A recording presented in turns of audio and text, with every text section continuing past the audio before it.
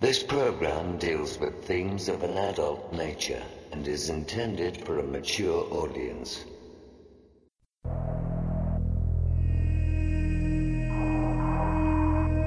The very word secrecy is repugnant in a free and open society. And we are, as a people, inherently and historically opposed to secret societies, to secret oaths, and to secret proceedings.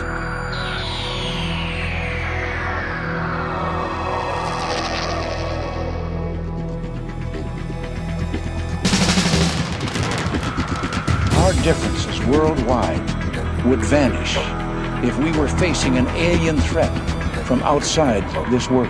We must guard against the military-industrial complex. UFOs, paranormal phenomena, and deep analysis of current world events from somewhere in the desert between Area 51 and Roswell, blasting across the planet. The Manticore Network proudly presents Veritas, because the truth will set you free.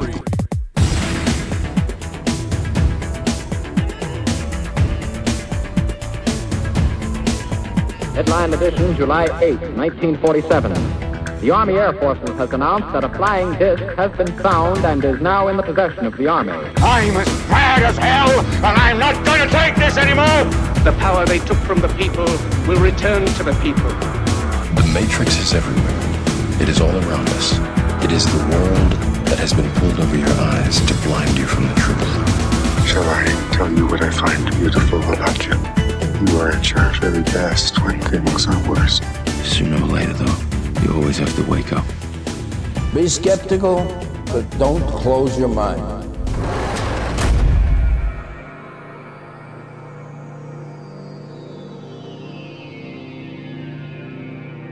Greetings to everyone around the world, and a warm welcome to this year's final edition of Veritas at veritasradio.com. I'm your host, Mel Fabregas, and I sincerely thank you for joining me once again. And if this is your first time, even if it's the last show of the year, please make yourself at home. I want to thank you, Veritas member, for making Veritas possible. Please subscribe at veritasradio.com to listen to both segments of tonight's interview and all of our material. And what a special treat I have for you tonight. In this year's last episode, tonight's special guest is not an armchair truth seeker. He's someone who has an immense love for this planet and its people, especially those who don't have a voice. A truth and people champion. Tonight's special guest is Max Igan from thecrowhouse.com. Closing the year in Lak Ech. What is in Lak Ech? For those of you who may not know, you see, every week I try to encapsulate every program with a title. It was becoming more and more difficult with Max's interview because Max discusses so many topics. But I remember the first email I received from Max a year or two ago. He closed it with the words, "In Lak Ech," which I had never heard before. Just like I closed my communication with the words "In Veritas," or "In Truth." In Lak Ech is a Mayan greeting of wisdom. I understand In Lak Ech to mean I am another you, and it also means I am you, and you are me. I have come to understand that this Mayan greeting is an honoring for each other and a statement of unity. In Lak Ech mirrors the same sentiment of other beautiful greetings such as Namaste for East India and Huiracocha for the Inca. The Maya greeting In Lak Ech goes beyond these unity statements. What a few understand is that In Lak Ech is more than an honorable Maya greeting. It is a moral code. It is a way to live, not only with human beings, but with all forms of life in our cosmos. And when I think of Max Igan, I think of someone who lives his life in Lak Ech. Max Igan will be with us shortly. And Season 4 of our USB drive is now available, or any other season, in our futuristic metal-cased USB drive. Buy more than one and save on shipping. And don't forget to start the year with MMS handy. You never know when you'll need it. And to get in touch with us for member support, media inquiries, you want to be a guest, or are a whistleblower, there's a link for you by clicking on the contact button of our website at veritasradio.com. And now, let's go to Max Igan. This is Cliff High, and you're listening to The Veritas Show.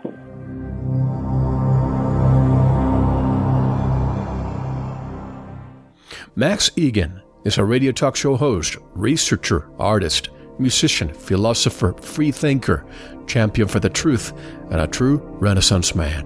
Max is the man behind the website thecrowhouse.com, which is filled with great information for those seeking the truth. And he's also a very good friend of this show.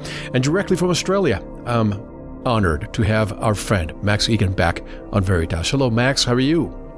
I'm fantastic, Mel. Thank you for having me on the show again, brother. It's a pleasure to be here. It's always my pleasure. And as you know, we're closing the year with this show. We're recording it on December the 20th, the day before the so-called doomsday scenario, which I don't think anything's going to happen. And I'm so confident that our show will air at the end of the year that I decided to bring you back on the show. How have you been?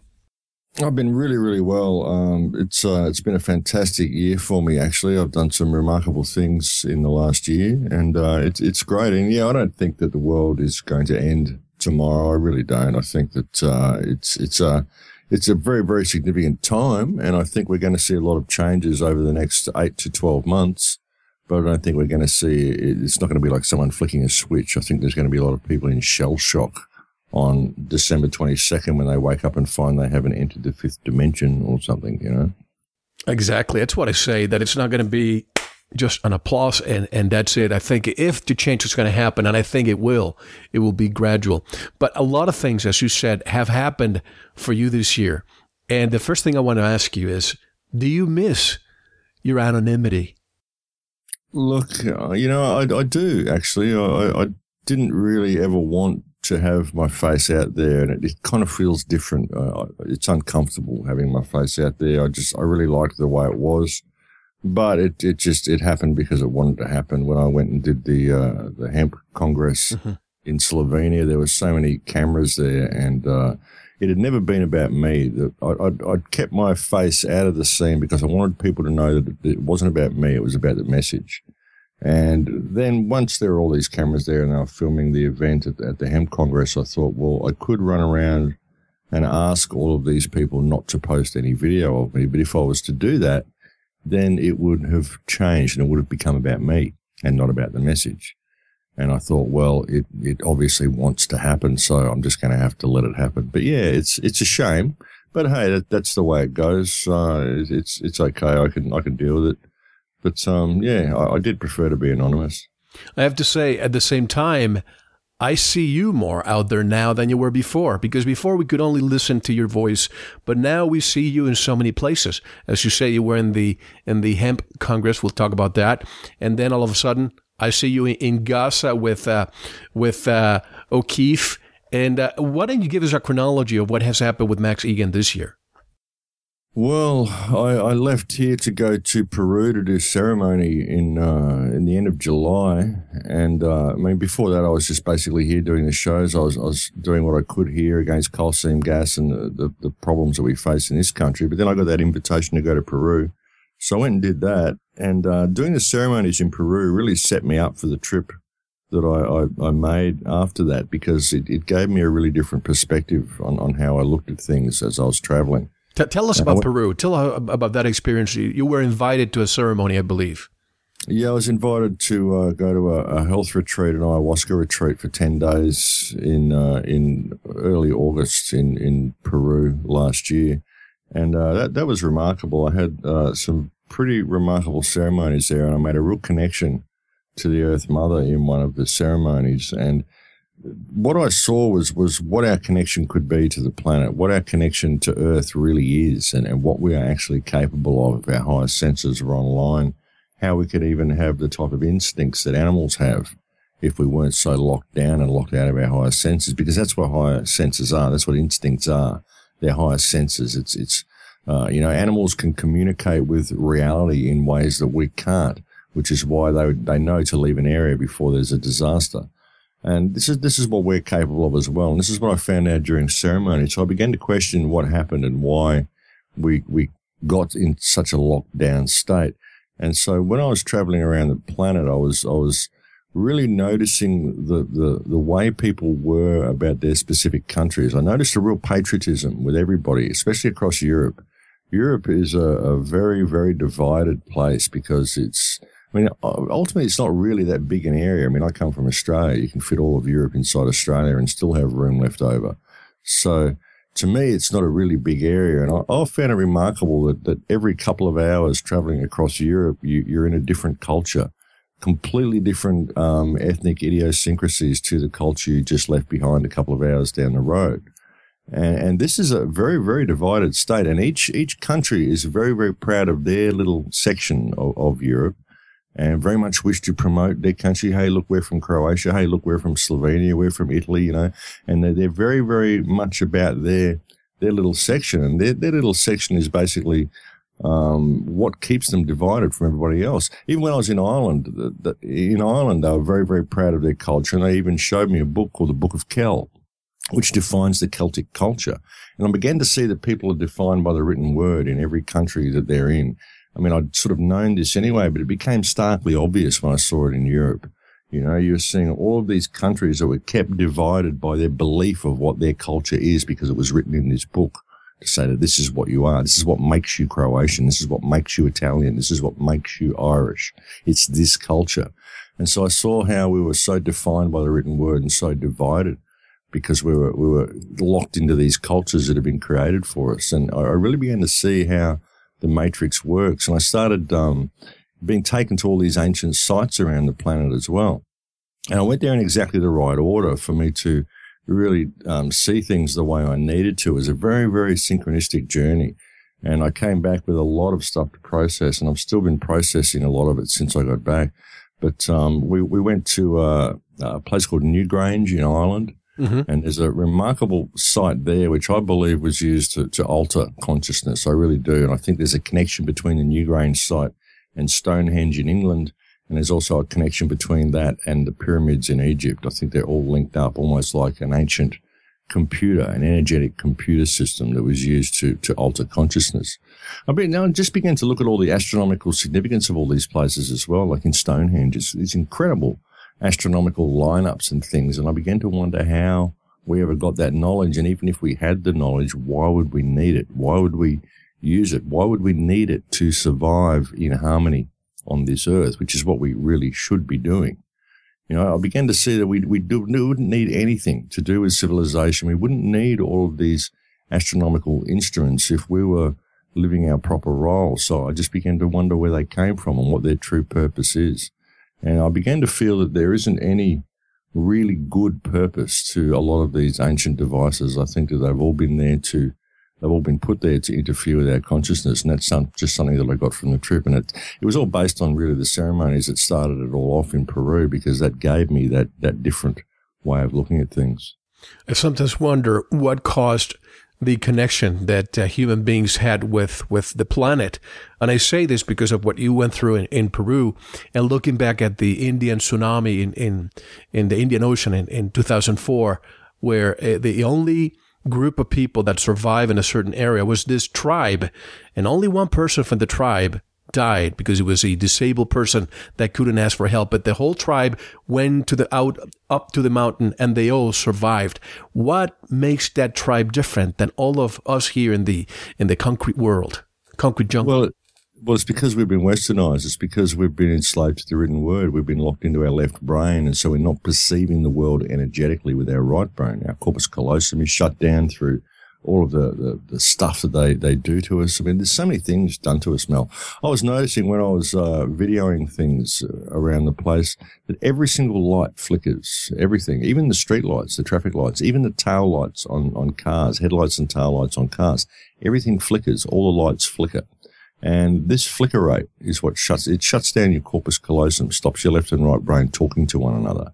You'll find that when you have more right brain open, and you have more DMT active in your body from your pineal gland being more open because you're not consuming fluoride and food toxins and all of this stuff that they feed us, you'll find that you can read the world energetically. You can communicate with reality on an energetic level. And this is what I believe instincts are. And that's what many of these tribal cultures still have. That's why they're able to leave an area before a disaster comes, because they can read the field, they can read it energetically, and they know that something is about to change. And all species can do this. All animals leave the area, all tribal people leave the area, and the only people who don't are those who have been westernized and really locked into this concept of the written word. So the written word is how we define ourselves. Even with things that we are supposed to know, we don't really know anymore. We know what we're taught to know. We know what's written there for us to know. You know what freedom is because it says here this is what freedom is, but really freedom is something that you know in your heart. You're supposed to know this, but we have these knowings taken away from us. They become defined by the written word. So therefore, our perception of what is possible and what isn't possible in reality is defined by the written word. So it's somebody else's idea. We don't know it anymore. We don't read it anymore because it tells us in this book that we can't. We have to go by these rules. And that's what's been done to us. You know, we've had this whole paper-based reality almost. That's what I call it, a paper-based reality, because it's all just written down. It's all just ideas written down. We're told that this is what's possible and don't think outside the box, because if you do, you'll be judged. And that's what happens to us. But you find that any culture that's been westernized doesn't have these capabilities anymore. And there's a huge sign in that as well. I mean, when you look at how this corporate system was put in place, which goes way back to Pope Boniface in 1302. You look at how, I mean, we've had a control system for years before that, but the current corporate system, the economically based corporate model, which is basically impinged itself upon the whole world, inflicted itself upon the whole world, this system was created by Pope Boniface in 1302.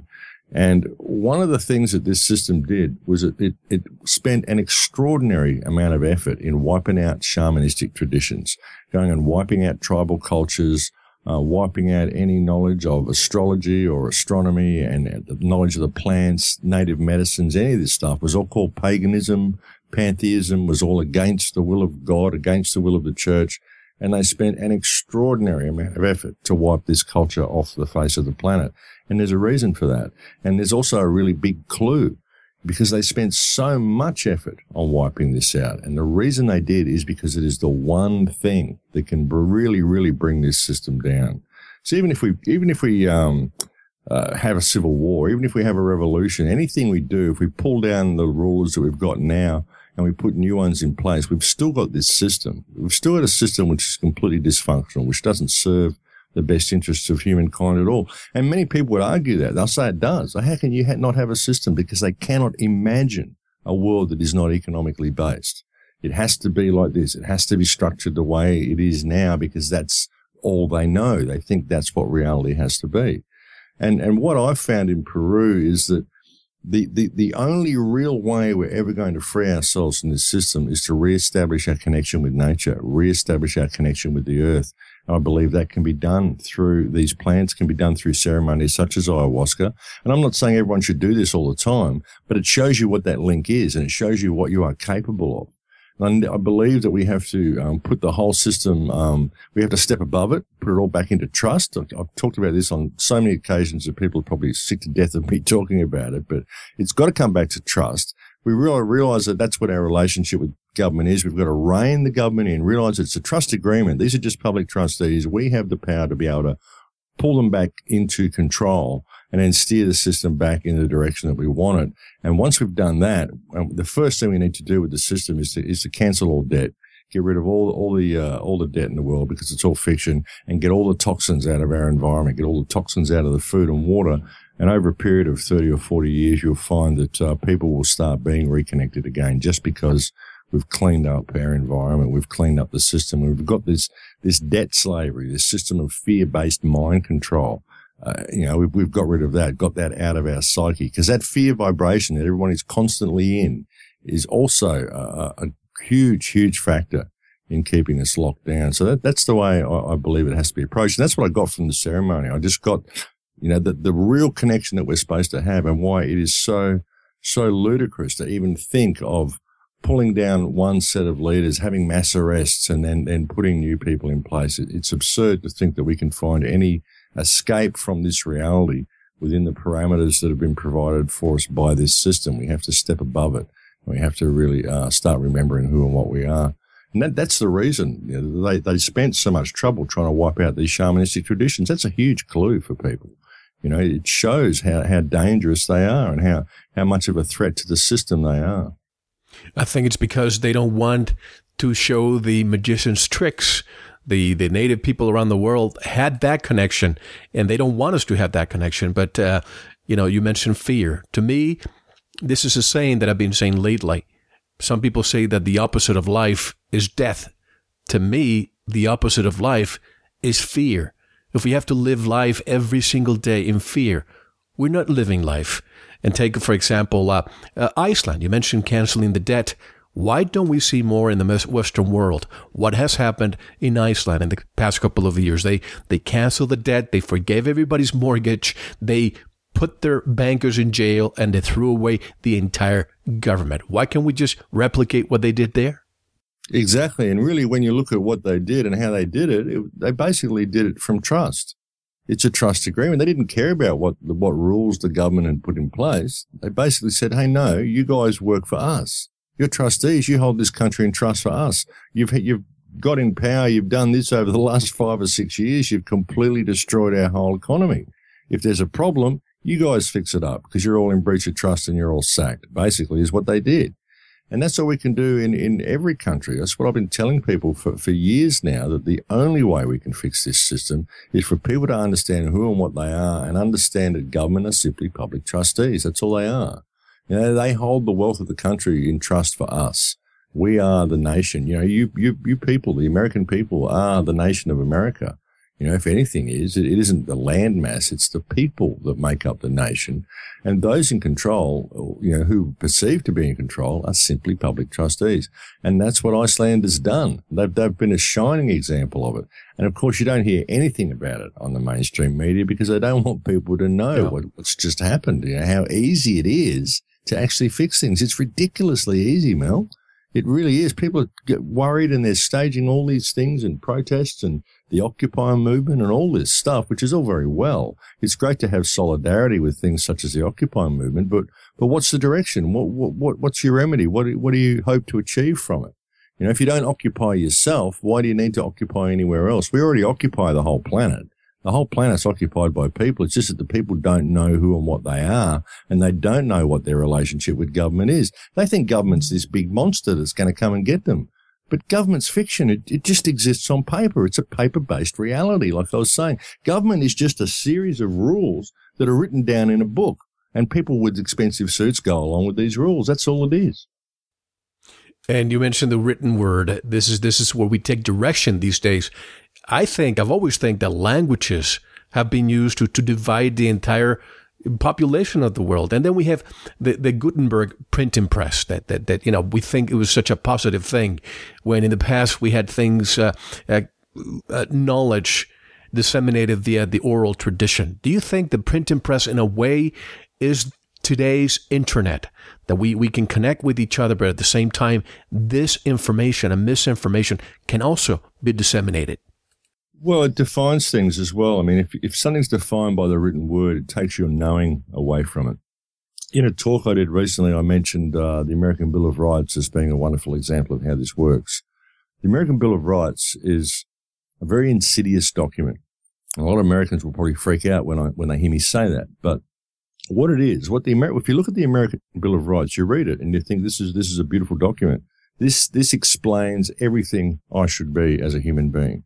And the reason it does that is because what it does is it explains everything you are as a human being, but it's all stuff that you know. I mean, you know you are free in your heart. You know you are powerful in your heart. But suddenly they get the Bill of Rights. They get everything that makes you a human being, and they write it down. So now it's this. It's defined by this. Everything that you know or you did know is now defined by this. So we're telling you what to know. And now we've written it down. It gives us the ability to change it and to amend it and to take every one of these rights away from you, because it's now defined by the written word. And also, your understanding of reality. if you only understand reality from a left brain perspective, then you're only understanding things from the perspective of language. So if you don't understand the language very well, or if you don't have words in your language that explain reality properly, then how will you ever understand how reality works and what reality is? And another great example of this is the English word, or the Indian word, the Hindi word dharma, which is an incredible word which explains, the whole concept of what your perfect place in the divine cosmic mechanism of creation is, and how you should use your life to follow the 4 rules of Dharma. You do the right thing in the right way at the right time for the right reason and all this sort of stuff. I could write a whole book to explain the concept of Dharma to someone, but if I'm speaking Hindi, I just have to say Dharma and they know exactly what I mean. But we don't have words like that in our language. So our knowledge of reality is very limited. We find it very difficult to explain spiritual concepts to people in English because we simply don't have the words in our language that are used to convey these concepts. So you become enslaved to the written word in as much as it controls the way you perceive reality, because all you're thinking in is language. Your right brain, most people's right brain, is completely closed down. So they don't look at the world energetically. They don't look at it artistically. It's all got to be analytical, and it's all got to be defined by language. Because your left brain is that ongoing brain chatter that's always going in your head. And that's all we listen to all the time. And that defines us. And we begin to think that we are our thoughts because we're defined by this language. So, yeah, language is very, very clever. And, of course, when you've got different languages in different countries, then it's very hard to communicate for people to communicate anyway, just between each country. So it becomes even more divided. So, yeah, it's a very, very interesting concept. Interesting that the word dama in Spanish means lady. And I've always wondered if we need a lady or a dama to take over the world so that we can finally start giving life and stop taking life. Well, I used to think that. I mean, I used to think that the world would be far better if it was ran by females. But then I came across people such as Hillary Clinton and Julia Gillard, and I began to really question that. I don't know. I think we need some divine feminine back in the equation, but I don't think we're seeing any of that from any of our women in politics today.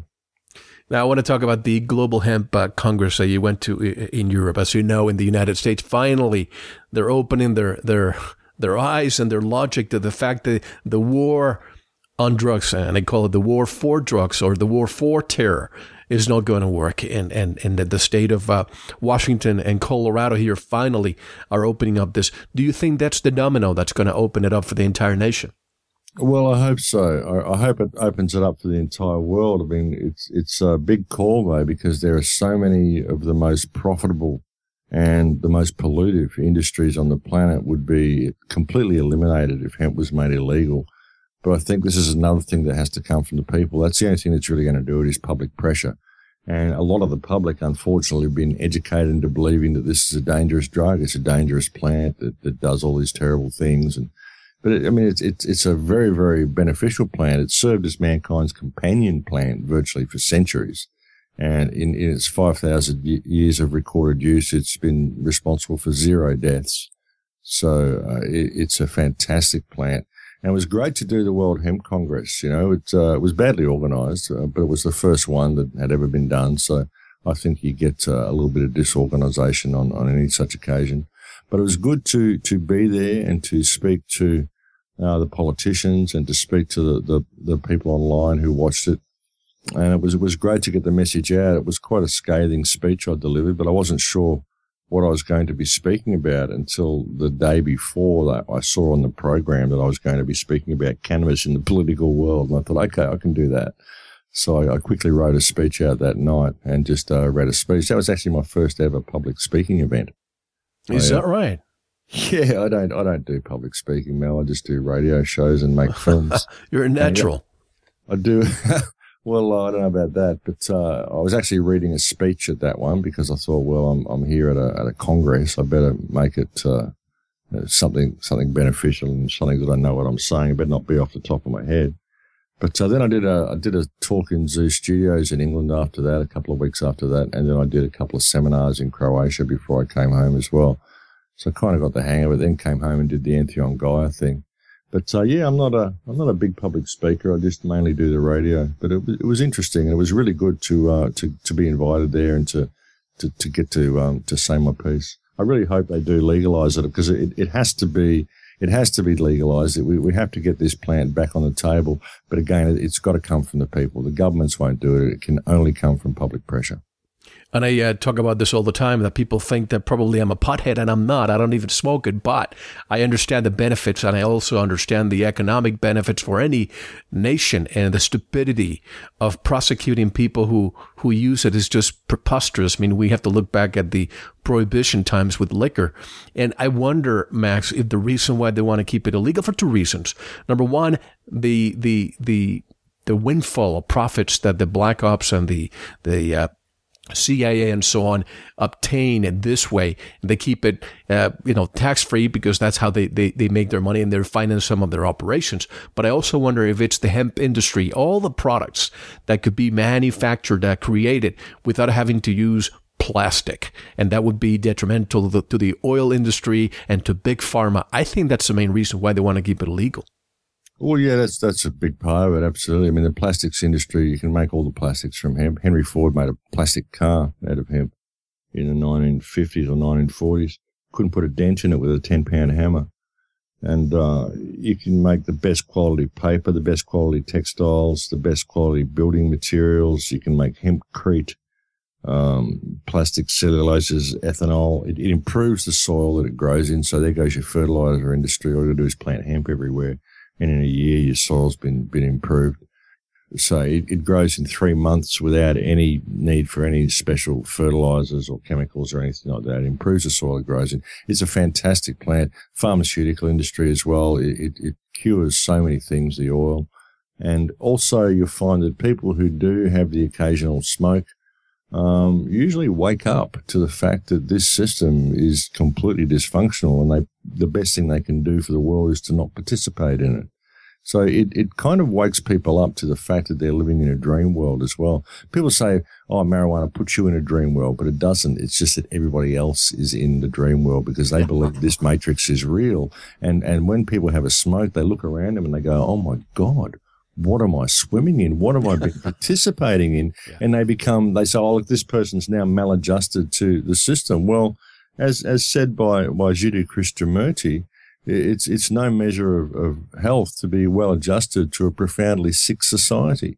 And that's what people realize when they smoke hemp. And that's another big reason why it's illegal. But you think of it, the oil industry, the plastics industry, the timber industry, paper industry, textiles, cotton industry, the medical industry, all put out of business if hemp was legal. So there you go. The prison industry too. Well, yeah, of course. I mean, a lot of the people in prison are there. They're victimless crimes. They're there simply because they think outside the box because they had a smoke. So yeah, you've really got to look at what it does. And this plan, like I said, this has served as mankind's companion plan for literally thousands and thousands of years. And it's never killed anybody. And yet we have mass promotion of pharmaceutical drugs and alcohol and all sorts of stuff, cigarettes throughout society. And here's this harmless plant, which is such a beneficial plant. And it's illegal. And we're told that it's illegal out of concerns for public safety, no less. And so I think we need to pay attention. This is a segue for something else, but what you said about people who smoke maybe feeling awake. I put the analogy of the mice that are in a laboratory and they're in a cage and they're being experimented upon. But one of the mice all of a sudden escapes the cage and says, "Wait a minute, they're playing with me." So he's outside. All the friends are saying, "Wait a minute, well, are you going crazy? Why are you leaving us?" And he's observing how they're being vaccinated, they're being put fluoride in the water, and they drink it, and they're eating food with all the pesticides and all the poisons. And he's the crazy one, but he's the one looking from the outside. And those of us who think outside the box, we are the ones. It's a lonely place out there, and you know it, Max. When we're in the mainstream and we're talking about this, most of the people are so programmed that they don't see it. But this is a good segue for what's happening here in the United States. And I want to spend some time talking about how it went through in Australia. I've been talking about gun control. Some people were telling me the other day, but look at how many deaths. And all of a sudden, I went to the FDA website, the Food and Drug Administration website on the United States here, Max, and I found that there are about 100,000 deaths every single year of FDA-approved drugs. That's 1 million people who die every decade. Auto accidents, deaths, 32,000. Gun crimes, 8,600. Does that make sense to you? Yeah, exactly. So there's more people who die from the FDA than there is from guns. It's phenomenal. And the rhetoric from Obama the other day when he's saying, oh, look, he believes that people should have guns for hunting. And after all, that's what people have guns for. It's for hunting. Well, we know that that's not true. I mean, the American Second Amendment is very clear. People have got guns to protect themselves from rogue government. People have got guns because the American people America was born out of revolution. And people know what it's like to be under the control of a tyrant. And so the people were given arms to protect themselves from that ever happening again. And, what we just saw in Colorado was so obviously a staged event. It was so obviously contrived. And the connections between the two fathers as well, the father of the alleged killer at Colorado and the father of the Batman killer as well. They're both Connecticut and Colorado. Yeah, they're both. I get my names wrong. I'm Australian. Sorry about that. But both start with C, so I got it close. Both the fathers are actually testifying in the LIBOR legal case, which is remarkable. I mean, what are the chances of that they're both witnesses in the same legal case? That's very strange. And there are reports, if you listen to the police chatter, it sounds like there were at least 3 people who were arrested on the day at Connecticut. It sounds like there was one guy caught out in the woods, and you can actually see video of that. From a helicopter, you can see one guy lying prone in the woods, and there's reports of another guy lying just outside one of the classrooms that the police got, and they had him handcuffed. And then there was a report of the alleged shooter who was dead inside. So there appears to have been 3 people involved in that case. And again, we see a young kid who like he's dressed up like Rambo in full body armor, gets into a locked building, a locked school, carrying all these weapons and carries out this massacre. And nobody's ever heard of his mother, who's apparently supposed to be working at the school as well. There's no record of her actually working there, but she's apparently one of the victims of the school. So very, very strange case. And of course, we've got Obama calling for gun control straight after it and restricting weapons. In Australia, it was done very easily because Australia was born out of bondage. Australia was founded as a prison colony. The people in Australia, they're kind of apathetic. I mean, they're lovely people, but they're very apathetic. They're very laid back. They feel very safe. We've got a lot of space here, We go down the beach, and it's kind of a beer and barbecue type of a culture, Beach society. We work. We're all good. Everything's a lucky country. Everything's laid back and no problem. No worries. That's kind of the Australian attitude. I'm from the Caribbean, so I can identify.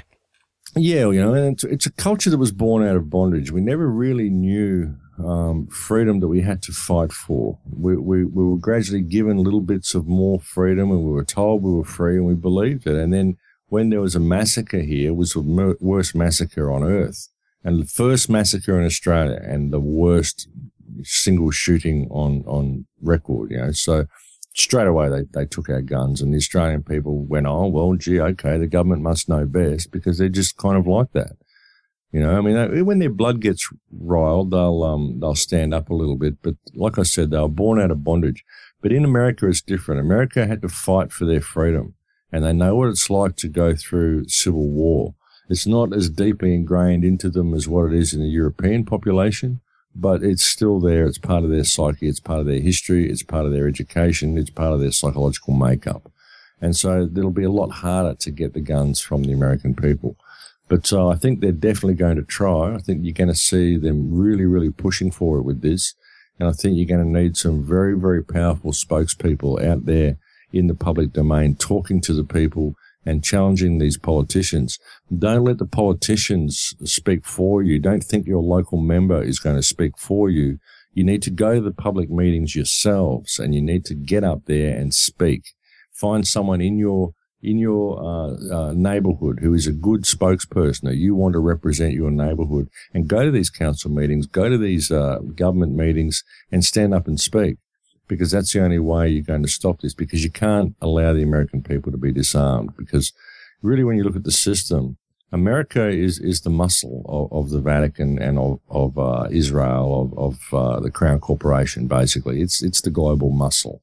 It's not, and the problem isn't, the United States. The United States is a puppet society. It's a puppet government. It's controlled by the 3 city-states. It's the same as the Vatican, the same as the London, the Crown Corporation out of London. It's all one organization, So America's simply the muscle. But the only thing that can hold this muscle back, the only people that can rein in that government, or who have any pretense or hope or possibility of being able to rein in that government, is the American people. And if they are disarmed, there will never, ever be a way to do it. At the moment, the guns it's almost like a Mexican standoff. The government won't attack the people because the people have got the guns. It's like mutually assured destruction. Mm-hmm. It's kind of like that. I'm not saying the people have to use their guns, but the fact that they've got them means that they can stand up against the government if the government shows itself to be as out of control as it actually is. If it gets too totalitarian, the people will resort to civil war because they've done it before. And that's a really big deciding factor at the moment. It's just having them as a deterrent. And the American people must not ever allow themselves to be disarmed, because if they do, then the biggest muscle force on the planet is out of control and is left to rain terror on the rest of the world, which is what it's been doing for the last 60 years. It's doing it now, even with the American people having possession of guns. But you and I are peace-loving, life-loving people. At the same time, we understand the repercussions of losing the guns for everybody here, because when you outlaw, when you make a law-abiding citizen and you make their guns illegal, the criminals are still getting those guns, automatic weapons. All those guns are going to be there. So if my family and I are threatened and I have no guns, the criminals know about it. I mean, in these cases, all these shootings, Colorado, Connecticut, Virginia Tech here, they always choose a location where it's a gun-free location. Take a school, take a mall, take a movie theater, you understand what I mean? And right now, the propaganda machine, Max, is in full force here. Even Facebook. Everybody thinks Facebook, what a great place to socialize. YouTube, Google, all these, Facebook especially, they're shutting down anybody's account who's talking all the stuff that you and I are talking about. Even people, some of our listeners are writing to me at our forum showing me print screens. Look, they shut my account because I said that they have more than one shooter in custody. What happened to those shooters? What happens to all these so-called social networks? Don't you think they're being used against the people, Max? Well, they are, of course. I mean, they're data miners. That's exactly what they are. And, they really want the American people disarmed. And something really interesting, in Australia here, when they disarmed the Australian people, we don't have a lot of gun crime here anyway. It just isn't part of our culture. There's just never been a lot of gun crime. But there is a certain amount of gun crime. There are a certain amount of shootings that happen every year. Small, you might only get, 20, or 10, but there'll be shootings. And the figures haven't changed since we had the guns confiscated back in 95 or something, 94. Well, the figures haven't changed. 97, something. It was back in the mid-90s anyway, but the figures have not changed. So confiscating the guns did not change a thing. All it did was disarm the population, because the criminals don't give their guns up. Only the good people do. Only the law-abiding citizens hand their guns in. The people who really want to use them and really want to go out and commit crime, they don't hand them in. And they think, this is great. People are now being disarmed. So now when I go somewhere with my gun, no one can defend against me.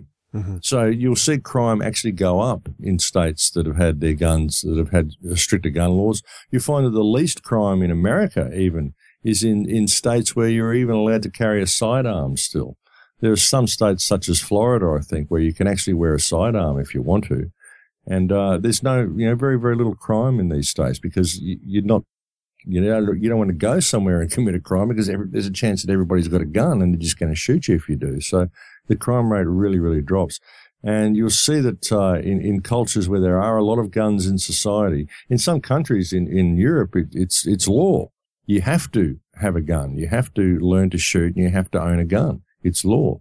And so there's no crime in these countries. And that's so people really need to look at what's going on here. They really need to look at the reverse psychology that's being used on them. And you're right, they always use schools. They always kill little children because that's what tugs the heartstrings, and that's how you get these laws through. People have to pay attention to what's going on, though. They must not allow themselves to be disarmed. Yeah, in Switzerland, it's an obligation to own a gun. But here in the United States, the way I'm seeing it, and I even discussed this the day of the shooting, the day before I recorded the show, before this happened. And I was talking about how they continue with these to me, it's becoming more and more false flag events. All the fingerprints of another 9/11. If it's not because a false flag takes us to new wars, it's a false flag to disarm the population. And now they realize that by using statistics, they're not going to win. So what they're doing now, they're using emotions. When you kill a child, you basically put a dagger through the heart of an entire nation. And now people act irrationally, and they will clamor for protection. And that is my concern, Max. Oh, yeah, they clamor so they can protect our children. But really what they're doing is they're removing their own right to protect their own children from their own actions. That's what they're doing. You know, if they want to protect their children, then they need to have the means to stop perpetrators, you know.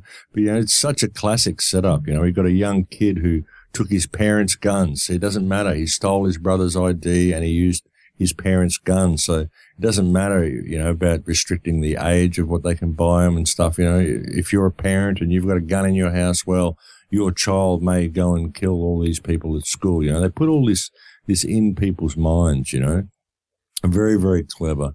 And it's so contrived, and everywhere, like even in Syria recently, we saw that ridiculous statement that guy wrapped up in a towel on his head, saying how they're going to use chemical weapons against the people. You know, look, I've just killed these mice, you know, or these ducks or something in this cage with this chemical weapon. So staged, such an obvious false flag attack, you know. Yelling out Allah is great and all this sort of stuff, doing everything they can to vilify the Arabs and say, look, we're going to use chemical weapons. We need the United States to intervene in Syria. A false flag. It's an absolute false flag. It's so obviously a false flag. I mean, America's been trying to find a way in there, and now they've got this.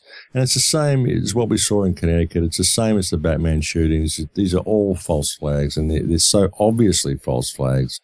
And, you know, people, and even while I was in Gaza, I did a review of that with Ken O'Keefe. We did a review of Michael Clausen, the Jewish lobbyist, saying, hey, we're going to stage a false flag event against Iran. By the way, telling you what they're going to do. I love that video where you're speaking of the clips and you talk and then you put the clip back. That was great. Well, it needed to be done. We saw this. Ken and I saw this thing and we just couldn't believe it. And Ken said, well, it's kind of refreshing honesty, at least, you know. And, yeah, I mean, we just thought we've got to say something about this. I mean, if people can't see what's going on, I guarantee you we're going to be seeing all these false flags coming out now. And here we go. We see the Syria thing. We see this in Connecticut. I mean, what else are we going to see? They're telling you that they're doing it now. And they're so blatant about it. They're even having these public lobbies and videoing it and telling you what they're going to do, because people just don't notice. It's just what they do, and people just don't notice anyway. So we may as well tell you, what are you going to do about it? What's anyone done about it since then? Has Patrick Clausen been arrested and questioned and had put on public display? Has he been grilled on some talk show? I mean, no. Everyone just, oh, well, okay, that's what they do, you know. So people need to pay attention. Absolutely. And I'm so curious to ask you more about what you went through in Gaza. And honestly, I felt like my brother was entering to the war zone, and I was concerned about your safety, Max. One day there was during the exchange of fire between Israel and Gaza, you were there trying to get in. Tell us, how did this even start? What was your motivation to get into Gaza? Well, I just wanted to meet the people. I really wanted to see what it was really like on the inside. And, this is a place we've heard about our whole life. And I was there in England, and I'm with Ken O'Keefe. And Ken O'Keefe has been to Gaza a few times. He's actually got the key to Gaza City.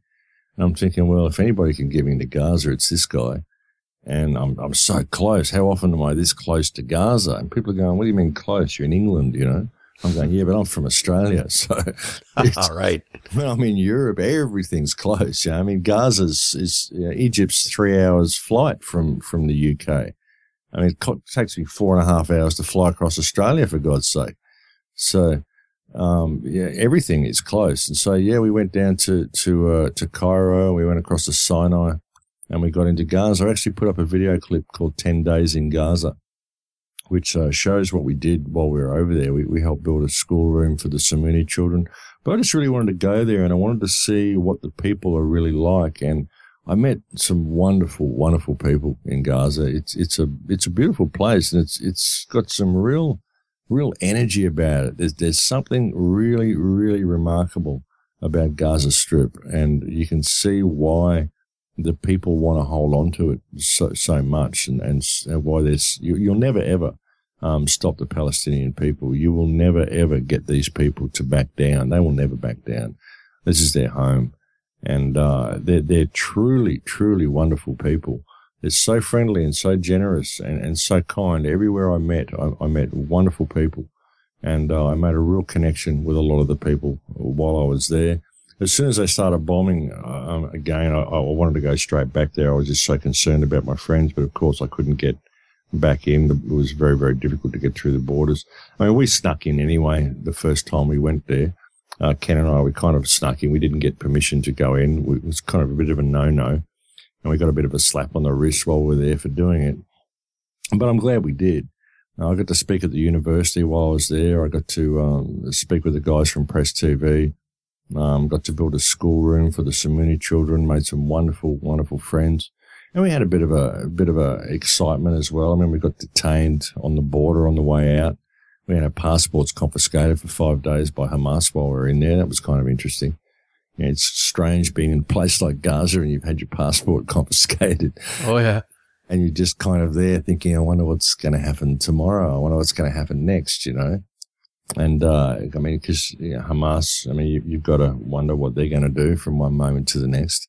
And so it was very interesting. We didn't go through in any of the official tunnels. We kind of got stuck in, by some rebels through a rebel tunnel. So it was a very, very precarious entry. We were kind of underground for over an hour, crawling through a little dirt tunnel with no walls, no shoring. It was at 50 meters underground. And over an hour we were underground, and that was pretty sort of freaky.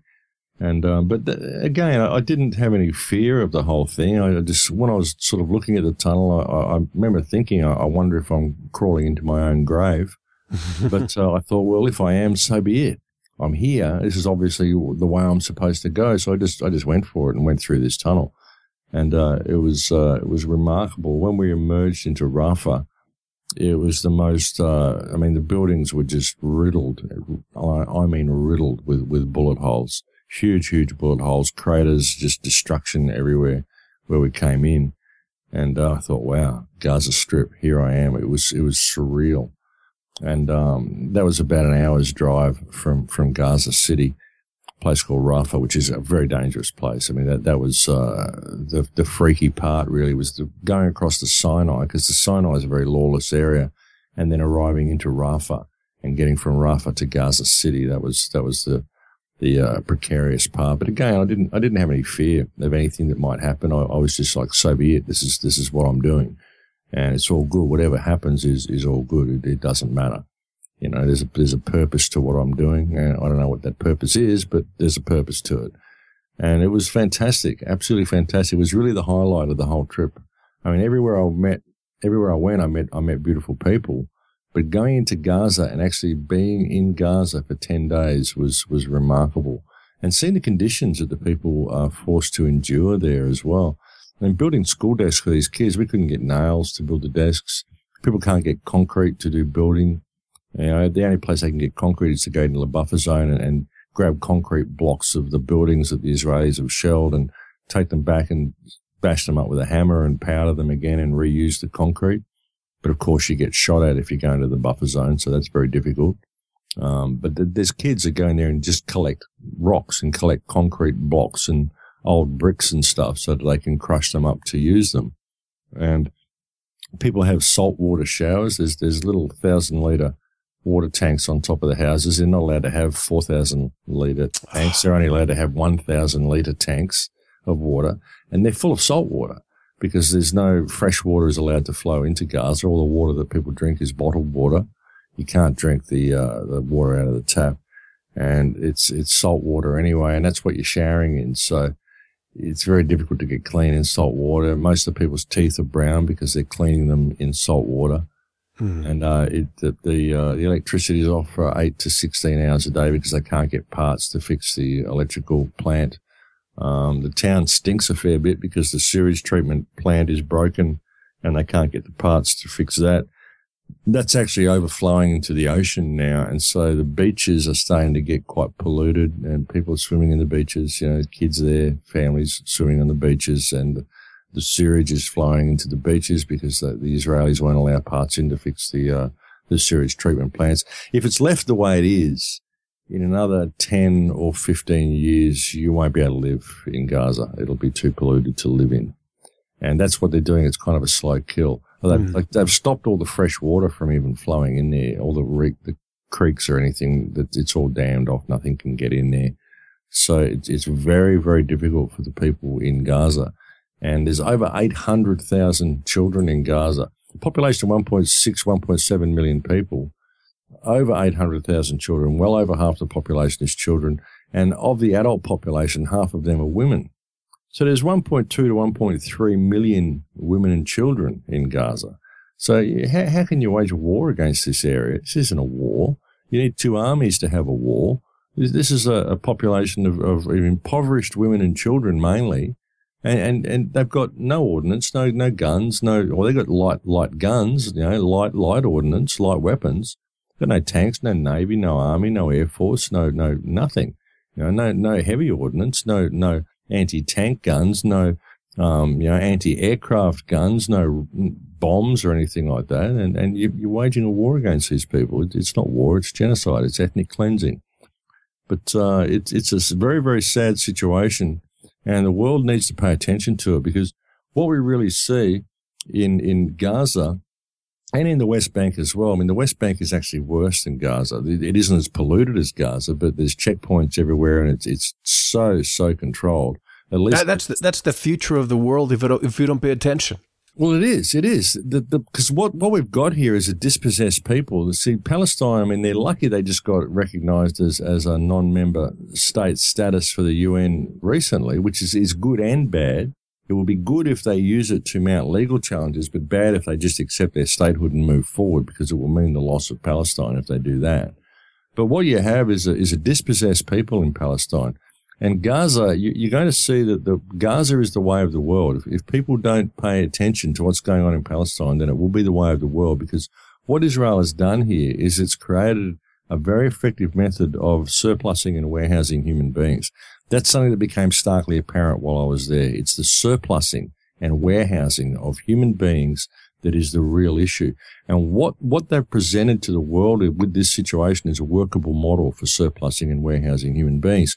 So as you get things like the carbon tax here in Australia, and you're seeing more and more people becoming dispossessed because of this carbon tax, because prices are going up and up and up.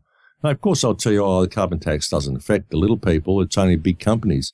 Well, that's great, but the big companies always pass their burdens and their bills down to the consumer, don't they? Of course. That's what you are, of course. You're a consumer. You're not a human being. You're a consumer. And so you've got to pay the price.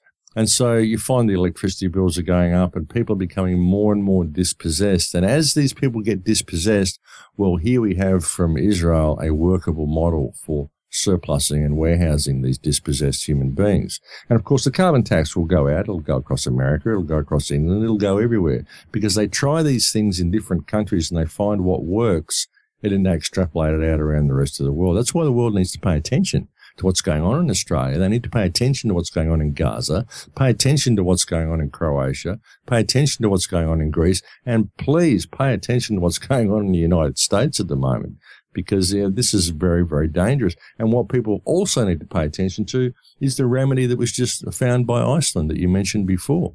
And they could also pay attention to Cuba. Here's what a country can do. I mean, Cuba's virtually a garden now. Everything's edible in Cuba. They're making lots of full of vegetable gardens and fruit trees. And because they've disconnected from the rest of the world, and they've shown here they've got a thriving community in Cuba. So we can do this. We can disconnect from the system the way Iceland did. We can turn our countries into gardens the way Cuba has done. And we can turn this whole thing around. But we have to find who and what we are in order to do it. People have got to understand the power that they've got. And they've got to understand who and what they are, and that government isn't real. It only exists on paper. It's just a set of rules. It's a fabrication. It's mind control. That's all it is. I mean, gubernmente, control mind. That's what it means. Government is simply mind control. And we have to start paying attention. We've got to get our power back. We've got to realize they're just public trustees, and we can change things very, very easily if we simply stand together and do it. The whole definition of the root of the word government, as you said, meant and govern your mind. Was Israel ever there to harass you? Thank you very much for listening to the first segment of this interview. We will continue with segment 2 with our special guest in the Veritas member section. Just go to our website, veritasradio.com, and click on the subscribe link to listen to the rest. We'll take a short intermission, listen to some music, and we'll be right back with segment 2 in the members section. Enjoy.